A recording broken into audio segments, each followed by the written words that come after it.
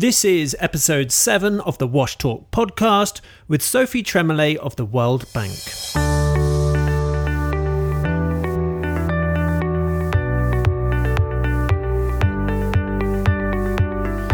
Welcome to the Wash Talk podcast series from IRC. My name is Andy Narracott, and this is the podcast where we open up the discussion on what the wash sector needs to do to achieve the Sustainable Development Goals.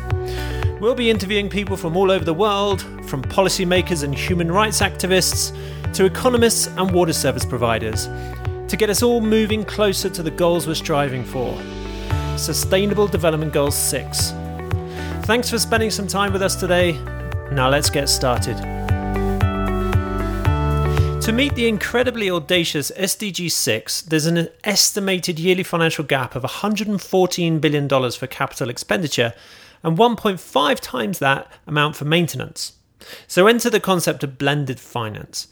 I'm joined today by Sophie Tremolet of the World Bank and Patrick Moriarty, CEO of IRC. And what we're going to cover today is what blended finance is, how it might help us meet that financing gap, and some of the challenges and opportunities out there. We're using some financial language that is not widely understood, or at least by me anyway. So if you're not an economist and are new to the financing world, this episode will help you bridge that gap and help you have those necessary conversations with your peers. That and so much more.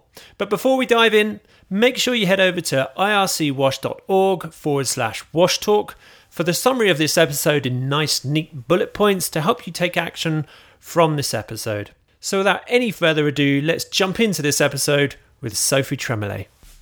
Hello everyone, I'm with Patrick Moriarty from IRC, and today we're talking to Sophie Tremolet on the role of blended finance in achieving SDG 6 for water and sanitation.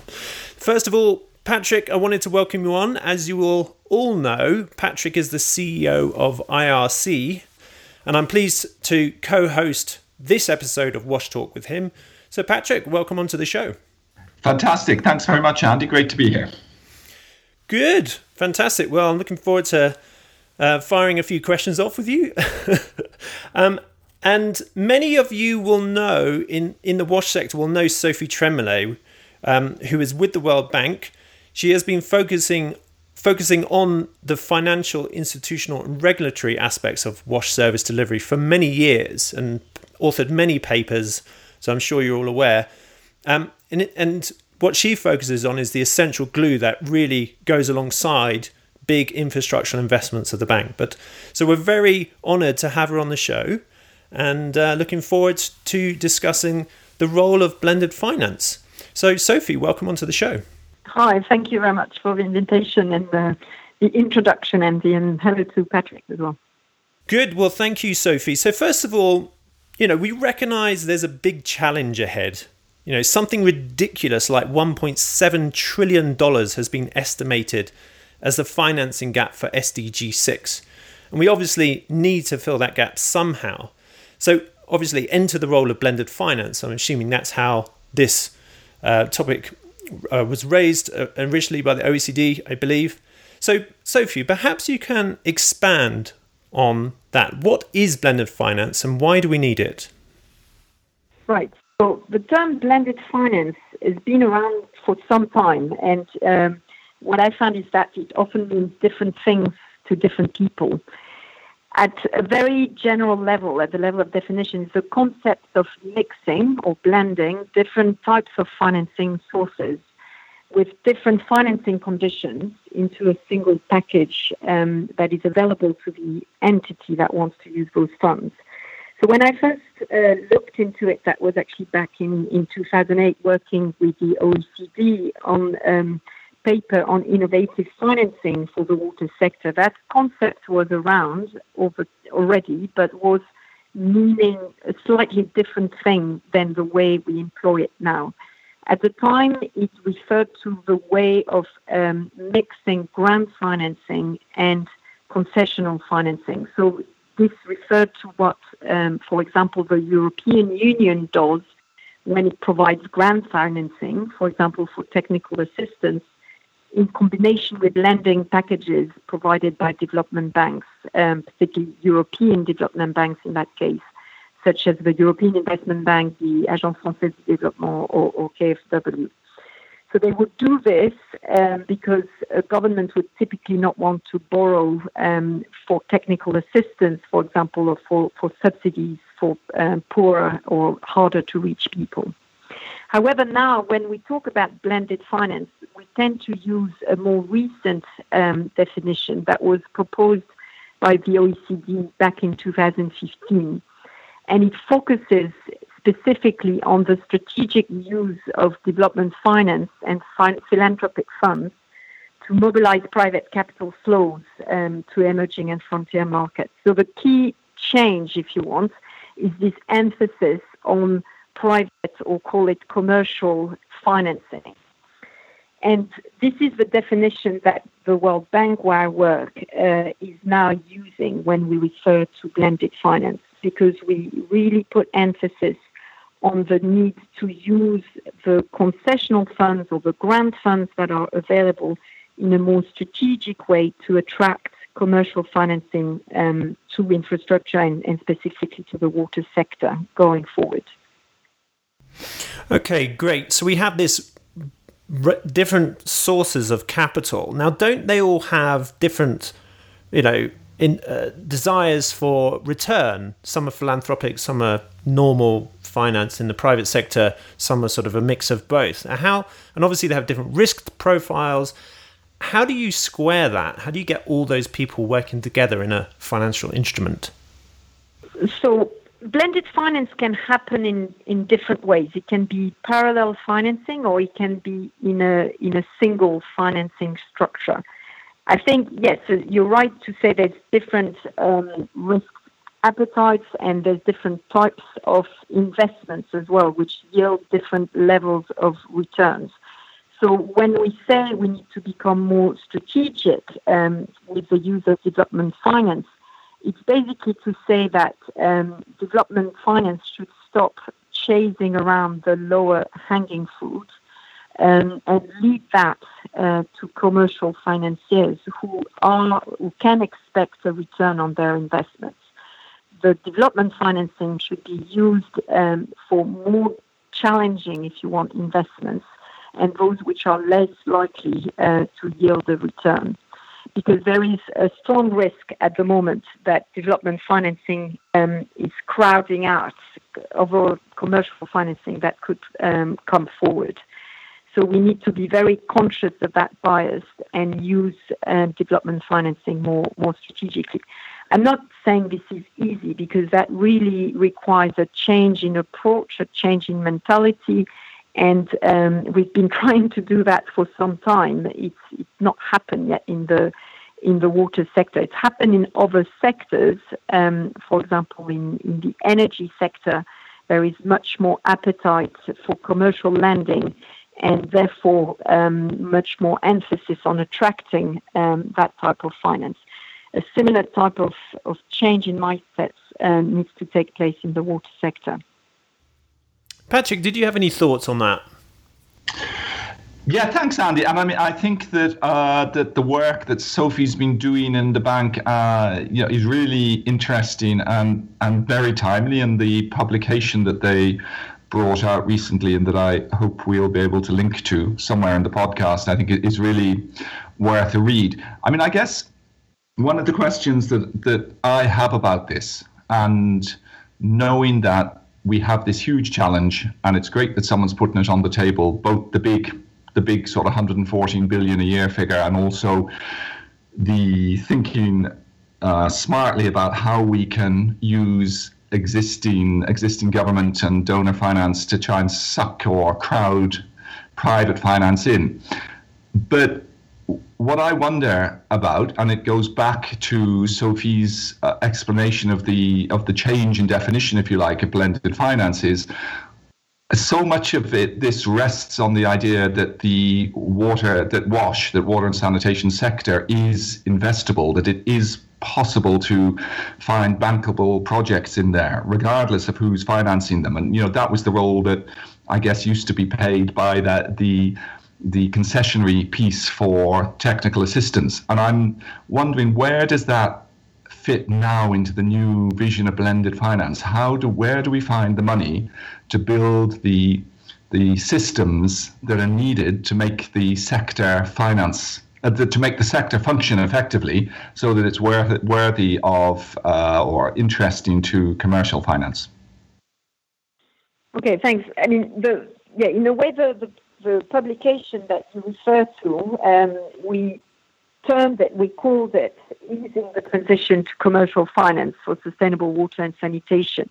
I think the World Bank has moved on and as have many others with us in terms of not necessarily thinking that commercial finance can immediately be leveraged in the water sector. We do need this transition to commercial finance. We do need to work, for example, with water utilities on making them more bankable, on segmenting the market as well, because in countries such as, Indonesia, Colombia, the Philippines, where you have multiple water sector providers, every single water sector provider is not the same. They would have different ability to mobilize commercial financing. The point is, unless we're very clear about what the end goal is, we won't get there. So if we continue sort of lending at very concessional terms to water sector companies with not looking at their financial viability, then this will clearly not happen. So even though they might not be immediately able to pay off commercial debt, this is something that needs to happen over time, and that has happened in a number of situations.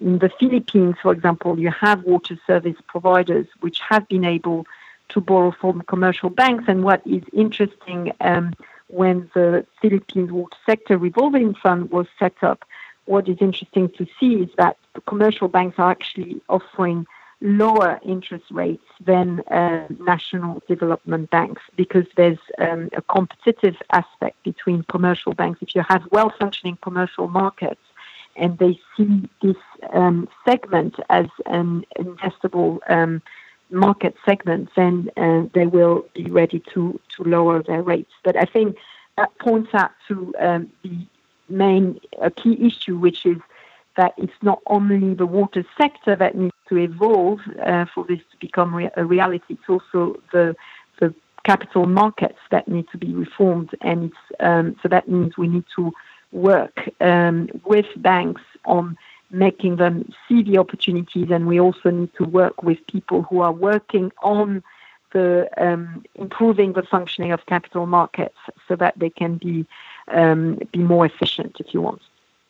So this is clearly something that takes time. It's not going to happen over time immediately, but we can make little steps to go into that direction, and this needs to happen now. Great. Thanks, Sophie. And just a follow-up question, because I recognize that picture you describe. I recognize. I think that's absolutely right. And this is about incremental improvement. I mean, I guess I know that the Dutch DGIS, are supporting a blended finance facility, I guess, in Kenya in particular. But behind that, they did a study. I think they looked at 10 countries or 15 or something like that. And in the end, there was only, I think of the countries they looked at, there were 2 or 3. Kenya was one, Colombia was one, South Africa, where the conditions that you're describing were met. And I guess, and typically those were middle income, perhaps lower middle income countries, but certainly not least developed countries. And I just wonder, how have you looked at the range of countries where that you think are ready to go, basically, where we could start working on blended finance and beginning to bring in more private sector finance? And do you have criteria that say, actually, some countries it's not going to happen yet, and it's not going to happen for the foreseeable future?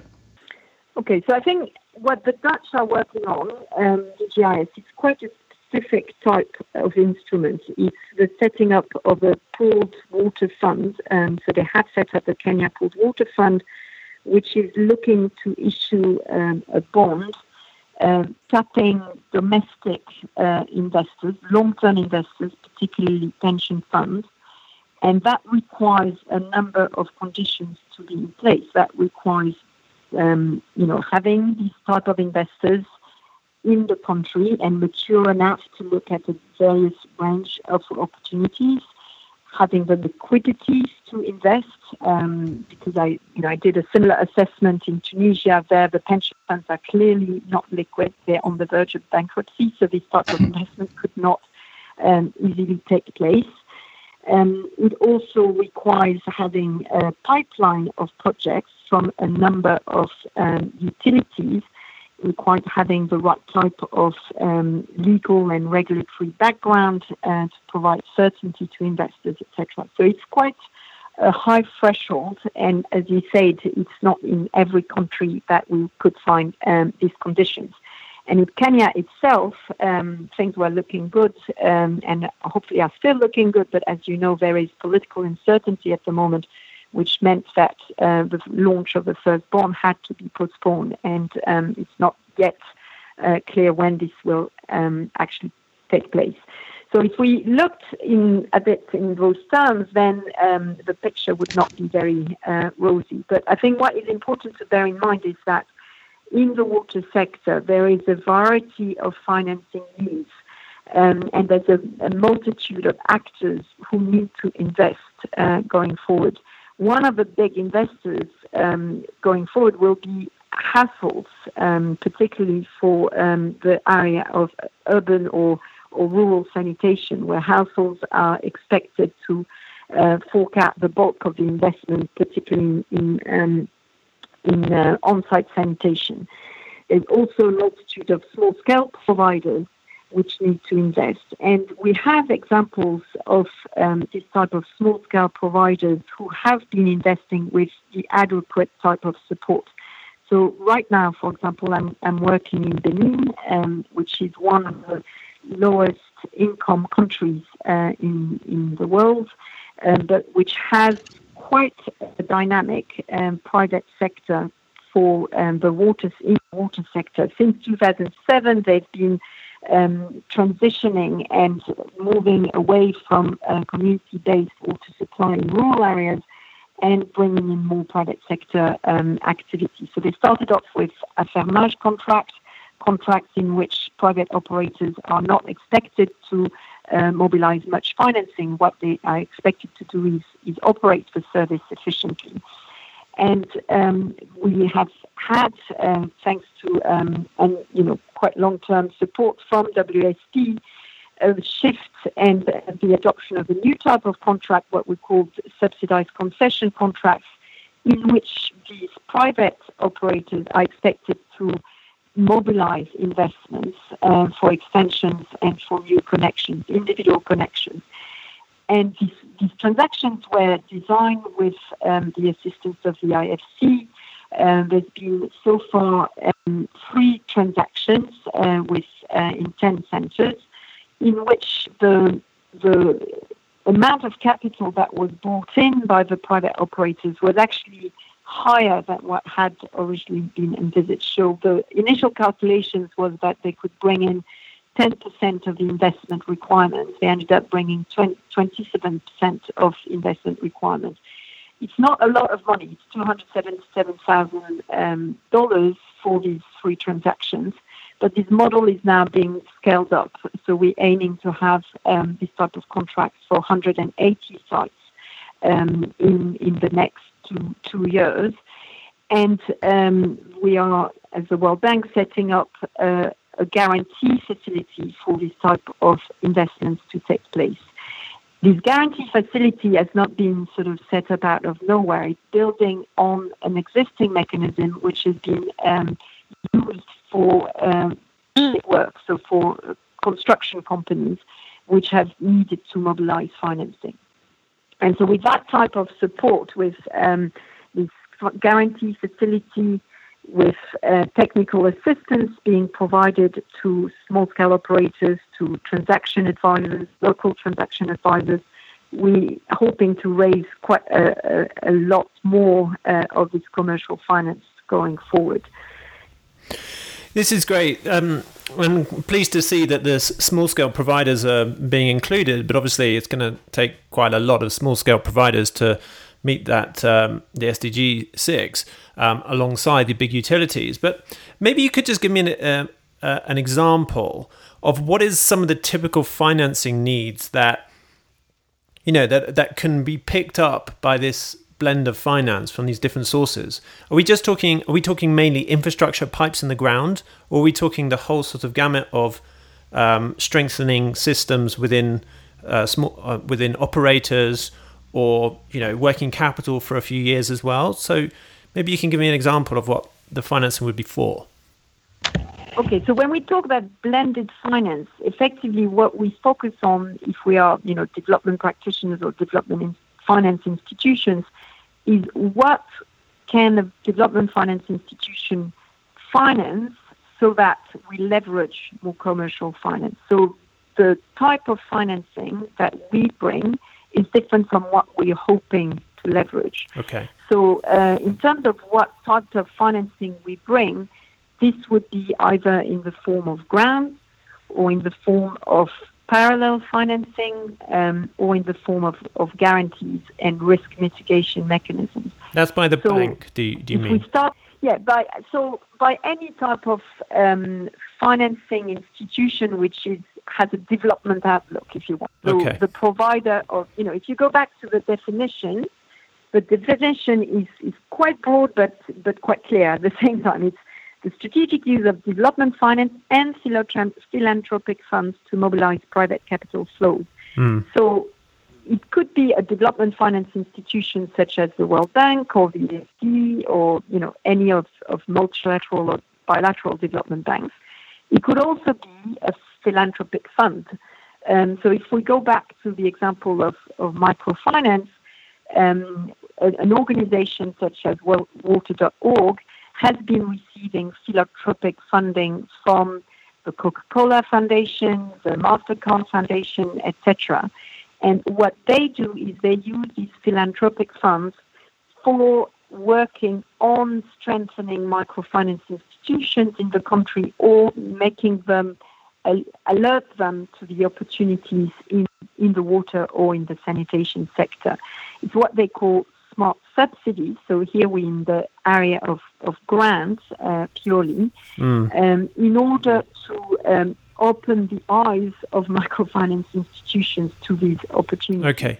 So that's how grant is leveraging. So that's how a grant would be used, right? Okay, fine. But then there are different, there are other ways of using in a strategic manner development finance. So one of the tools that is available for that is the provision of guarantees.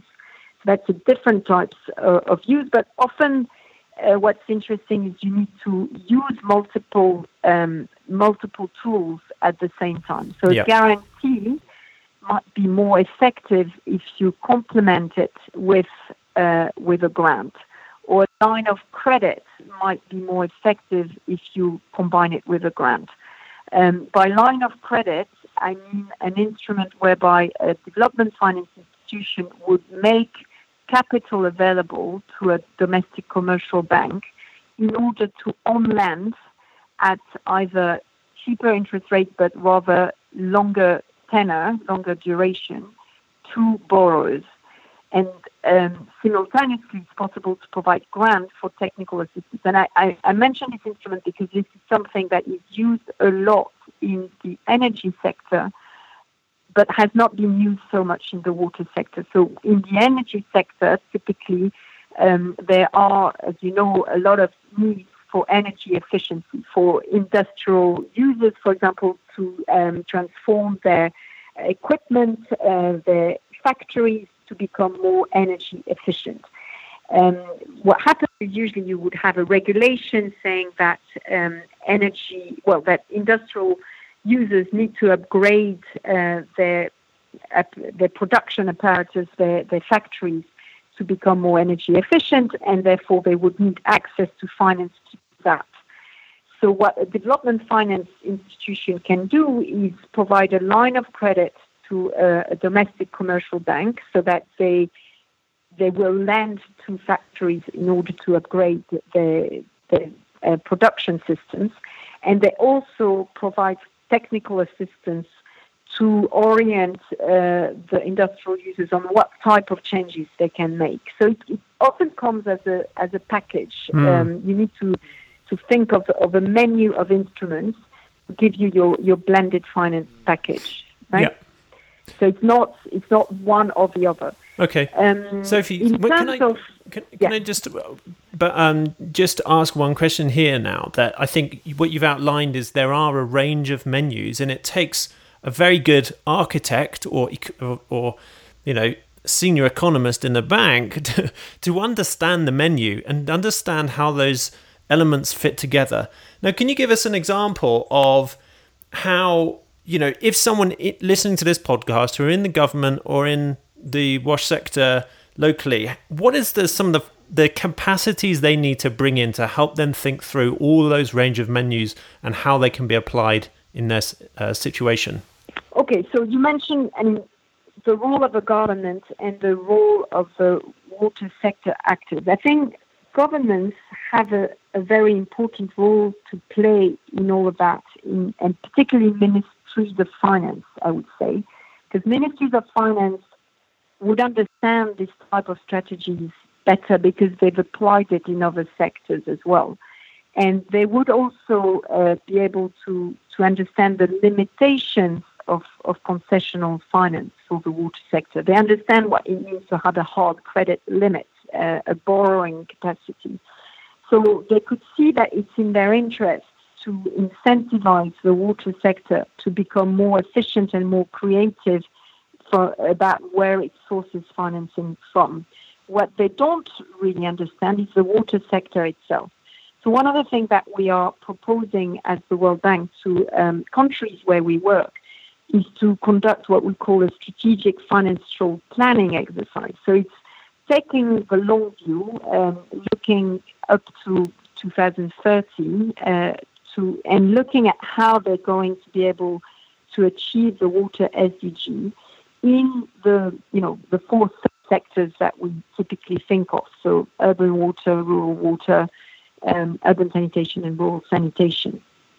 And by doing that, they can look beyond a sort of shopping list of investments. Often what we get as development finance institutions is a shopping list of investments, of projects that we can finance. But there's no linkage to what could be financed for efficiency gains or what could be financed by commercial lenders because these are projects with quick returns. For example, reduction of losses is something that could be financed by commercial financing institutions because if what you put in, you can get back fairly quickly in terms of saved water cells. So if we conduct this type of exercise with them, they can first of all understand what is achievable, because there's a lot of unrealistic expectations at the moment, I think, in the sector. I mean, the SDGs have set the bar very high. We need to now sort of come back to what is a practical financial strategy. They can also understand what can be financed through this type of commercial blended finance strategies, i.e. commercial financing with some nudging, with some support from concessional financing.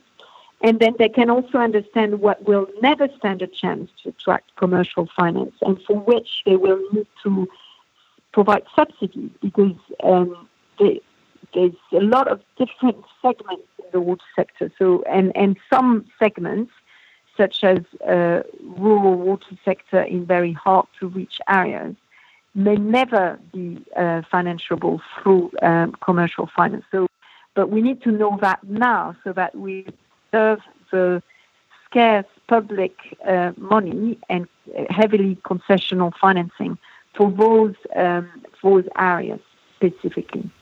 Agreed. So that's one thing that we can do, with governance per se. Then, in terms of the the utility of the service providers, they should also look a bit harder at their own financing strategies, because in the past it's been very easy, particularly for the donor darlings of the ones that are finding it easier to access money.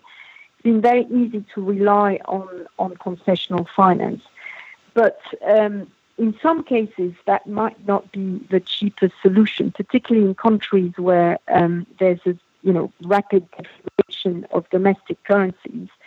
It may be that the packages that they subscribe to in hard currency, because that's how concessional finance comes in. It comes in dollars, or it comes in euros, or it may be that what they've subscribed to has actually hit them a bit harder than what they thought through the impact of devaluation. So they need a bit more introspection in terms of understanding what really is the cost of that money. Or if a World Bank loan took 3 years to arrange, what is the cost of that delay when they could have gone, for example, to a commercial bank to replace their meters and increase their collections much quicker and therefore generate cash for more investment.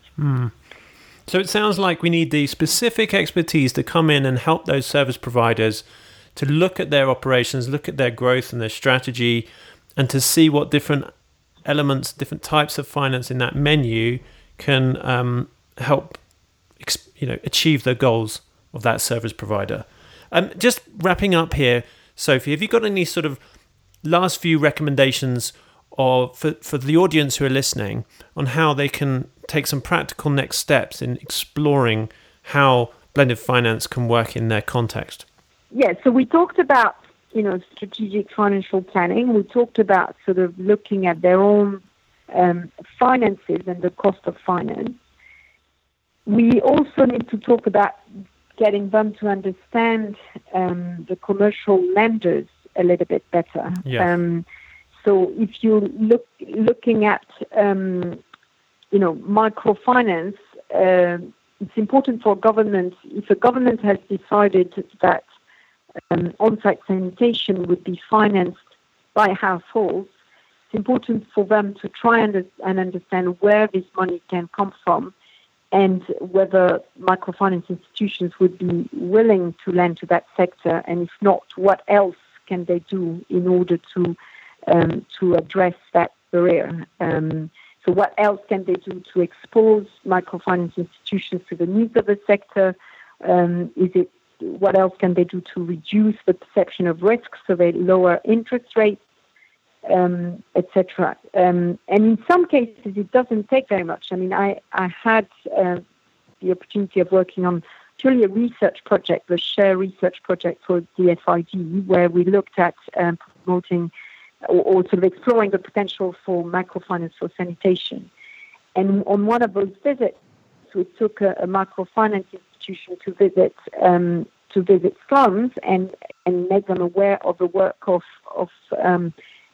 pit latrinanciers.